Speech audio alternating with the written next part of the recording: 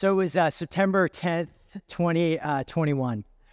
It was a Friday. I don't know if that date means anything to you, but it means a lot to me because of what happened in that moment. That Friday morning, like I usually do, I opened up my Bible and I picked up this journal right here that I do my devotions in, that I write prayers down. And that morning, I was meditating on Psalm 13 and a couple of verses, just in case you're unfamiliar with that passage. It reads, "How long, Lord, will you forget me forever? How long will you hide your face from me? How long must I wrestle with my thoughts and day after day have sorrow in my heart? How long will my enemy triumph over me?" The words, "How long, Lord," leaped off the page and resonated at a deep level that morning. I was frustrated with where I was at in that moment because, it was September 10th, 2021. 3 years prior to that, September 2018, we moved our whole family from BC to Ontario to pursue what we thought God was calling us to do, and that was plant a church in Toronto. But 3 years into the journey, that vision that once burned red hot was now lukewarm at best and was slowly fading away from my mind quickly. I was discontent in the church role that I was currently in, and I was asking God questions that morning. I wrote in this journal, "How long before I'm in a role that is a perfect fit for who you created me to be? How long till I plant a church?" No answers came to me in that moment. But in the confusion, in the silence, on the verge of tears, because I saw the toll that it took on my wife and my kids to move them across the country to a place that they didn't know, to a people that they didn't know, to pursue what we thought God was calling us to do. So the question kept going through my head, "God, did I hear you wrong?" It seemed in the moment that all the doors opened up quite quickly and everything fell into place. But in this moment, I was asking myself, "God, did I hear you wrong?" I knew that wasn't the whisper of Jesus, but a thought from the enemy. So I quickly moved that aside. And as I meditated on this scripture in silence, I waited to see what God was going to say. I waited to see what in this scripture would write itself on my heart that day, would encourage me, would fill me with courage in that moment. So in silence, minutes later, I heard a whisper, not an audible voice, but just a thought that I knew was not my own thought. And it was just these two words, 2 years. 2 years. So I wrote it down immediately in my journal. With that, some other encouragements in that moment from this scripture. And I just sat on it. I quickly actually forgot about it. 2 months later, we moved back to BC. But as we were preparing for this moment right here, this summer, God brought this journal entry to mind. So I quickly ran and I grabbed this journal and I looked to the bottom. I remember I wrote down 2 years and I did the math. And if you are doing the math with me in your head, you would realize that 2023, September 10th is today.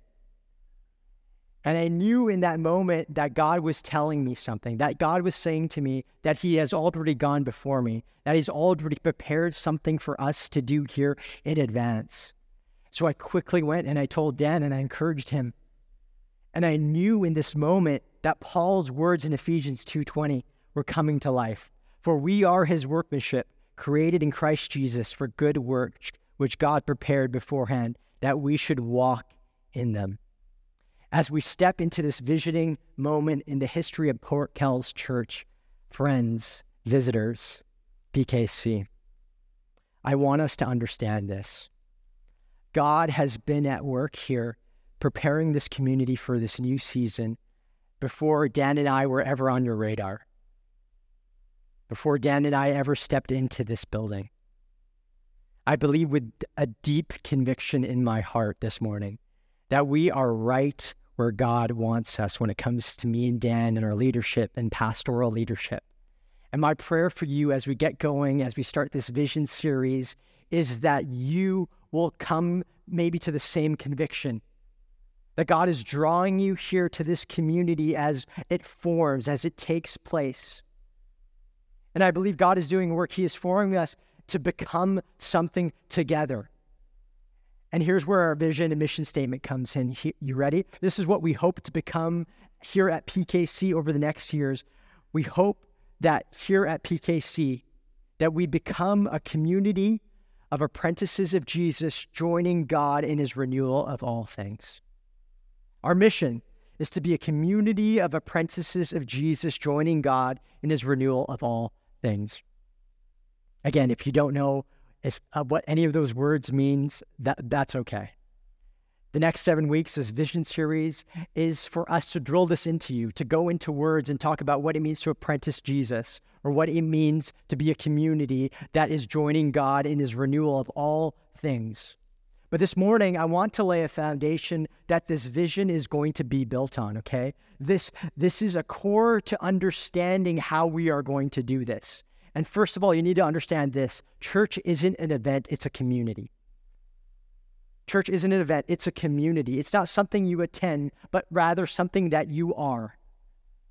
The consumer ethic of a passive amusement has deeply infiltrated the modern church. Sally Morgenthaler writes this: "We're not producing worshipers in this country." She's talking about the U.S., but I think you can apply this to all of North America.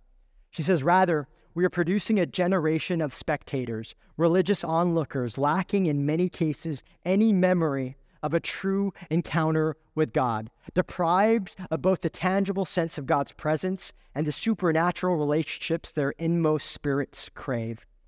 Biblically speaking, the church is not an event, it's a community. The church is an assembly of women, men, and children redeemed by Christ, filled with the Holy Spirit, and living in communion with him and each other in a way that reveals to the world the invading reality of God's kingdom. That kind of community requires all of us to be full participants, not merely spectators. From the get-go, as we lay this vision out, I want us to understand this, because I've been in vision talks before. I've sat in your seat, been a leader on staff somewhere where a guy's giving this vision and it quickly dawns on me, or my mind quickly slips into this mindset of like, okay, that's great.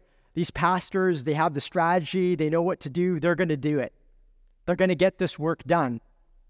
And maybe I'll pray for them, maybe I'll give them some money, but really, I don't really need to do much.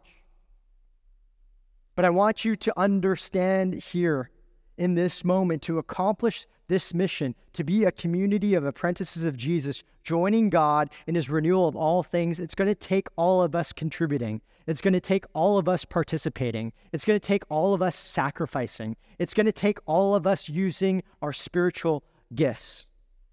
And here's what is at the core of this happening. In order for this to take place, besides the power of God, we need to understand this. John 13:34-35.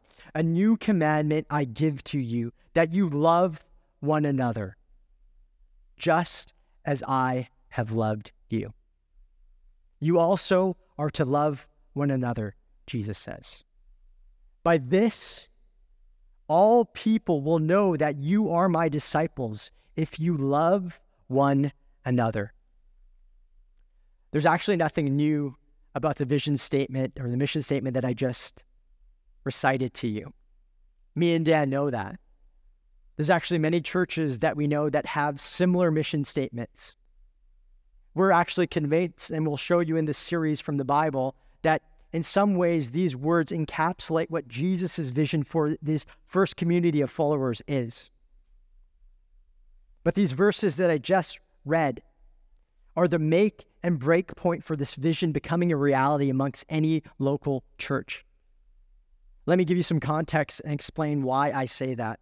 John, the writer of this gospel, starts in this chapter 13, recording the last words of Jesus to his followers, his disciples, his apprentices, as I use the word, people that are learning to live their lives the way that Jesus lived his life when he walked on this earth. These apprentices, these disciples, are sitting around him in this room. And chapters 13-17 are Jesus' final words to them before his arrest, crucifixion, resurrection, and ascension. Scholars call this Jesus' farewell discourse. And if you will, it has all the elements of a normal Jewish farewell. First, he's surrounded by his most intimate friends and family. Secondly, he encourages them and comforts them. In John 14, he gives them a blessing. He promises the empowerment of the Holy Spirit will come upon them. And he literally leaves, at the end of this book, the fourth gospel that we are reading. Everything that John says at the end of this book, in the last chapter, that he recorded, that he wrote down for us to read. But this is what I find fascinating. Imagine being in that room, right? This is Jesus' last words to his crew. I'd be leaning in, expectant, ready for him to drop some profound truth bomb that would just blow up all my paradigms, right? Reveal to me how everything that he just did on this earth comes together. He just washed the disciples' feet. He just administered the Lord's Supper. Judas just betrayed him and walked out the door. And these are the words that come out of his mouth. Love one another. Love one another. I don't know exactly what the disciples were thinking because it's not in the text. But I'm sure their minds weren't blown in this moment. Here's the question. What's new about this command, right? What's new about what he just said to this Jewish audience? They would have known the Old Testament. They would have known passages like Leviticus 19:18, which says, "Do not seek revenge or bear a grudge against anyone among your people, but love your neighbor as yourself. I am the Lord." Love was a central part of the Old Testament. And they read the Torah out loud and they would have heard it. The concept of loving your neighbor is not new to them. So what's so revolutionary about this idea, right? In the same way, when we hear the word love in our cultural moment, there's a bunch of cultural baggage that word carries, right? When you hear love, I don't know what comes to mind, but I read that modern Western people, when they hear love, it conjures up ideas of romantic infatuation, gooey feelings, sweet sentimentality. We think of love as a soft, gentle emotion. You know, maybe like me, when you think of love, a rom-com comes to your mind, right? Like The Notebook or Crazy Stupid Love, or there's a movie that me and my wife just watched called What Does Love Got to Do With It, which is all about arranged marriages in Pakistani and Indian culture. But what these movies do for us, they always try to give us a picture of what love should look like. And a lot of times the message is love is a feeling. But what makes this a profound line that Jesus just delivers in this moment, a truth that blows up paradigms, is that his actions that followed this commands were mind-blowing.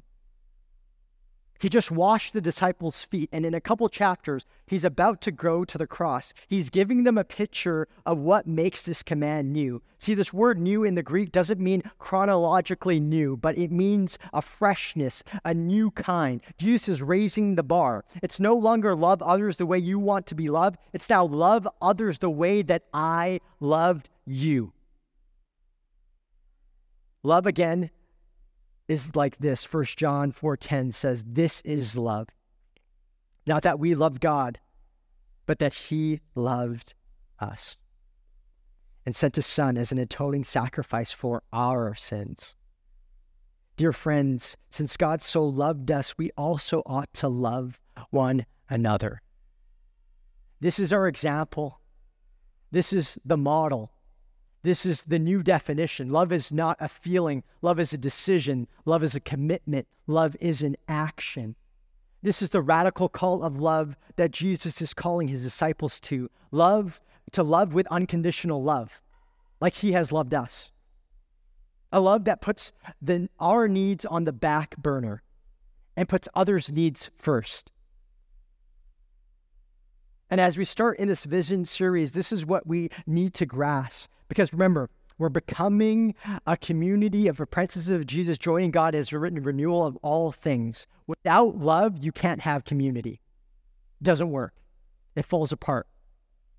And without community, no matter what you think, no matter how you've been formed by this individualistic society, you can't follow Jesus by yourself. As soon as you take away love, this vision disintegrates. this statement unravels. Love is the thread that holds this all together. See, this love command by most Christians gets interpreted to love the world out there. But remember the context. Jesus is talking to the 11 disciples that are left in the room. He's not talking to people out there. He's talking to the people in the room to love one another. He's talking about how we love one another within the church. And in 2023, I think this is one of the most important things that we need to get as Christians. Why? Because let's be very honest, Christians are horrible at loving one another, right? We're like the worst. Like, just go on social media and my point is proven.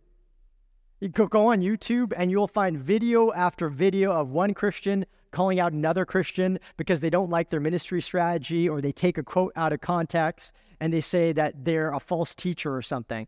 And sure, there's some truth to some of those videos, but again and again, Christians bashing Christians, bashing Christians. And what is going on, right? This is what typically happens. As Christians, our zeal for truth quickly supersedes and overshadows Jesus' command to love one another. Hear me correctly. Right doctrine is important. Me and Dan are all about that. There's essentials that we need to believe that are non-negotiable. One of those things being the gospel. But how quickly Christians break community over non-essential issues. Issues sometimes that they don't have the right information, or they have some sort of interpretation of the biblical text and they're not sure how to apply it quickly, but they're not even in a relationship with some of these people sometimes, and they make a judgment call. Because of their zeal for truth, they make a judgment call. And when we act like this, listen, we're acting like, not like followers of Jesus, we're actually acting like the Pharisees, another character in these Gospels. I found this oral article by a pastor in California that encapsulates this perfectly. He said, the Pharisees in Jesus' time came down on the right side of all the issues in the cultural wars of that day. He writes, but it's interesting. The people who held the quote-unquote right values were the ones that were least responsive to Jesus' message and most likely to receive his reprimand. The ironic result of their quote-unquote rightness and belief and practice was that they became unable to love. They did not want the sick healed on the Sabbath. They did not want an adulterous woman to be forgiven. They did not want sinners to share fellowship with the righteous. They came to see the people that they were called to love as the enemy. And they're not the only ones. History repeats itself. The Inquisition, the Crusades, slavery, all these were entered into by people who believed in ethical absolutism and even defended their actions with the Bible. Love needs to be central even in our disagreements. Be it political or whatever cultural war or issue of the day, inside or outside the church. Listen, I've heard Christians break community because they didn't like the music. Something as simple as that. See, one practice, or two practices, I guess you could say. One practice is I intentionally befriend people, be it Christians or not, that have different views than me. And in those relationships, you know what it's taught me? I don't always have to be right in order to love them. I don't have to persuade them. Even here, one of the reasons that I wanted to do this with Dan is because in this relationship, me and Dan, we don't always agree, but I'm still called to love and lead with him. And those non-essential things about what the color of the wall should be in the room, right? I'm not going to break community with Dan because of those things, because I'm called to love him. I've heard it said like this: a watching world will be persuaded, not when our values are promoted in society, but when they are incarnated. Jesus says it like this: by this, what is this? Our love. All people will know that you are my disciples if you have love for one another. Isn't that what our world needs right now in this moment? Nothing so astonishes a fractured world as a community in which radical, faithful, genuine love is shared amongst its members. This is our hope. This is our prayer for our mission here at PKC. This is how we're going to impact the community in Surrey and Langley and our neighbors around us. This is how we join God in his renewal of all things. My prayer is that as we live into this at PKC, that non-believers, nuns, people that don't have any religious orientation, people that are from a different religion would walk into this place and they wouldn't be wowed by the production of the services or the excellence of the music or the charismatic person in the pulpit, but they would walk into this place and be blown away by the way that we love each other in this community. Why?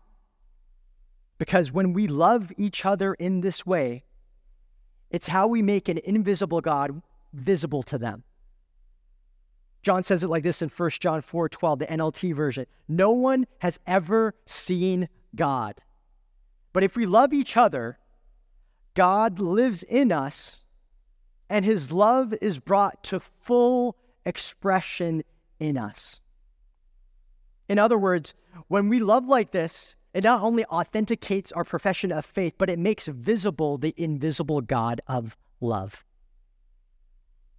When this commandment is followed, the potential is that people that are far from God can walk into this place and not encounter God by a sermon, which happens, or not encounter God by the music, which happens, but they will encounter God not by the things that are happening on the stage, but listen, by the way that I love Eric, by the way that Dan loves Maxine, by the way that we love one another, has the potential for someone to come and encounter God for themselves. But I know what some of you are thinking at this point, because I thought it as I was writing this sermon.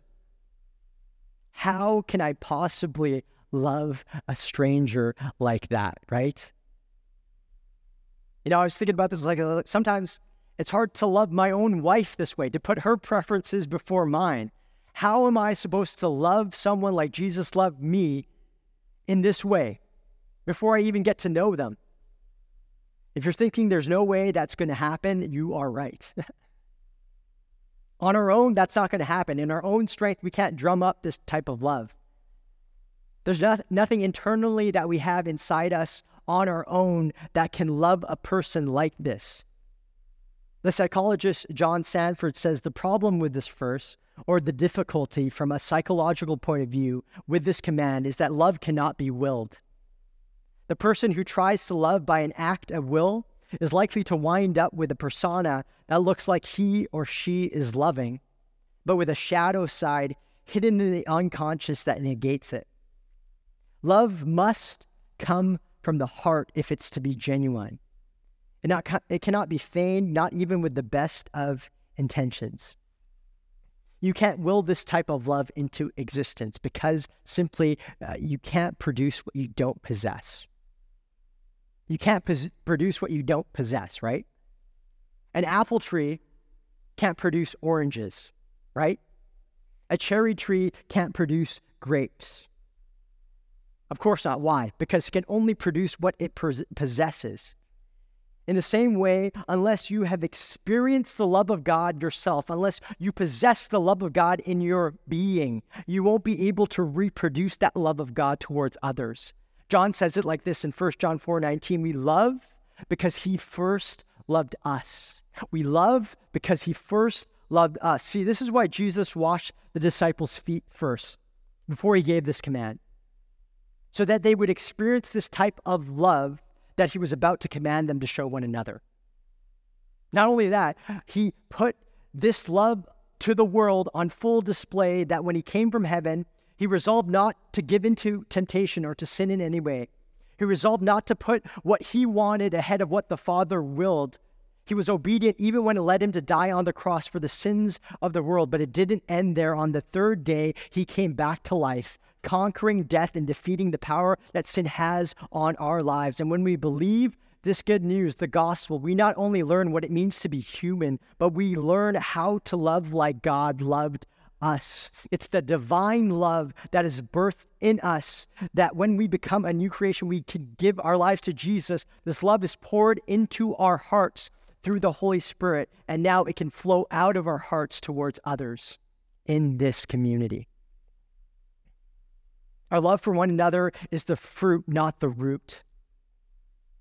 The root is the seed of the gospel planted in us that grows inside of us, that transforms us from the inside out. See, it's this experience of his love, his grace, and his mercy that in moments in this community, it allows us, when we need to be patient,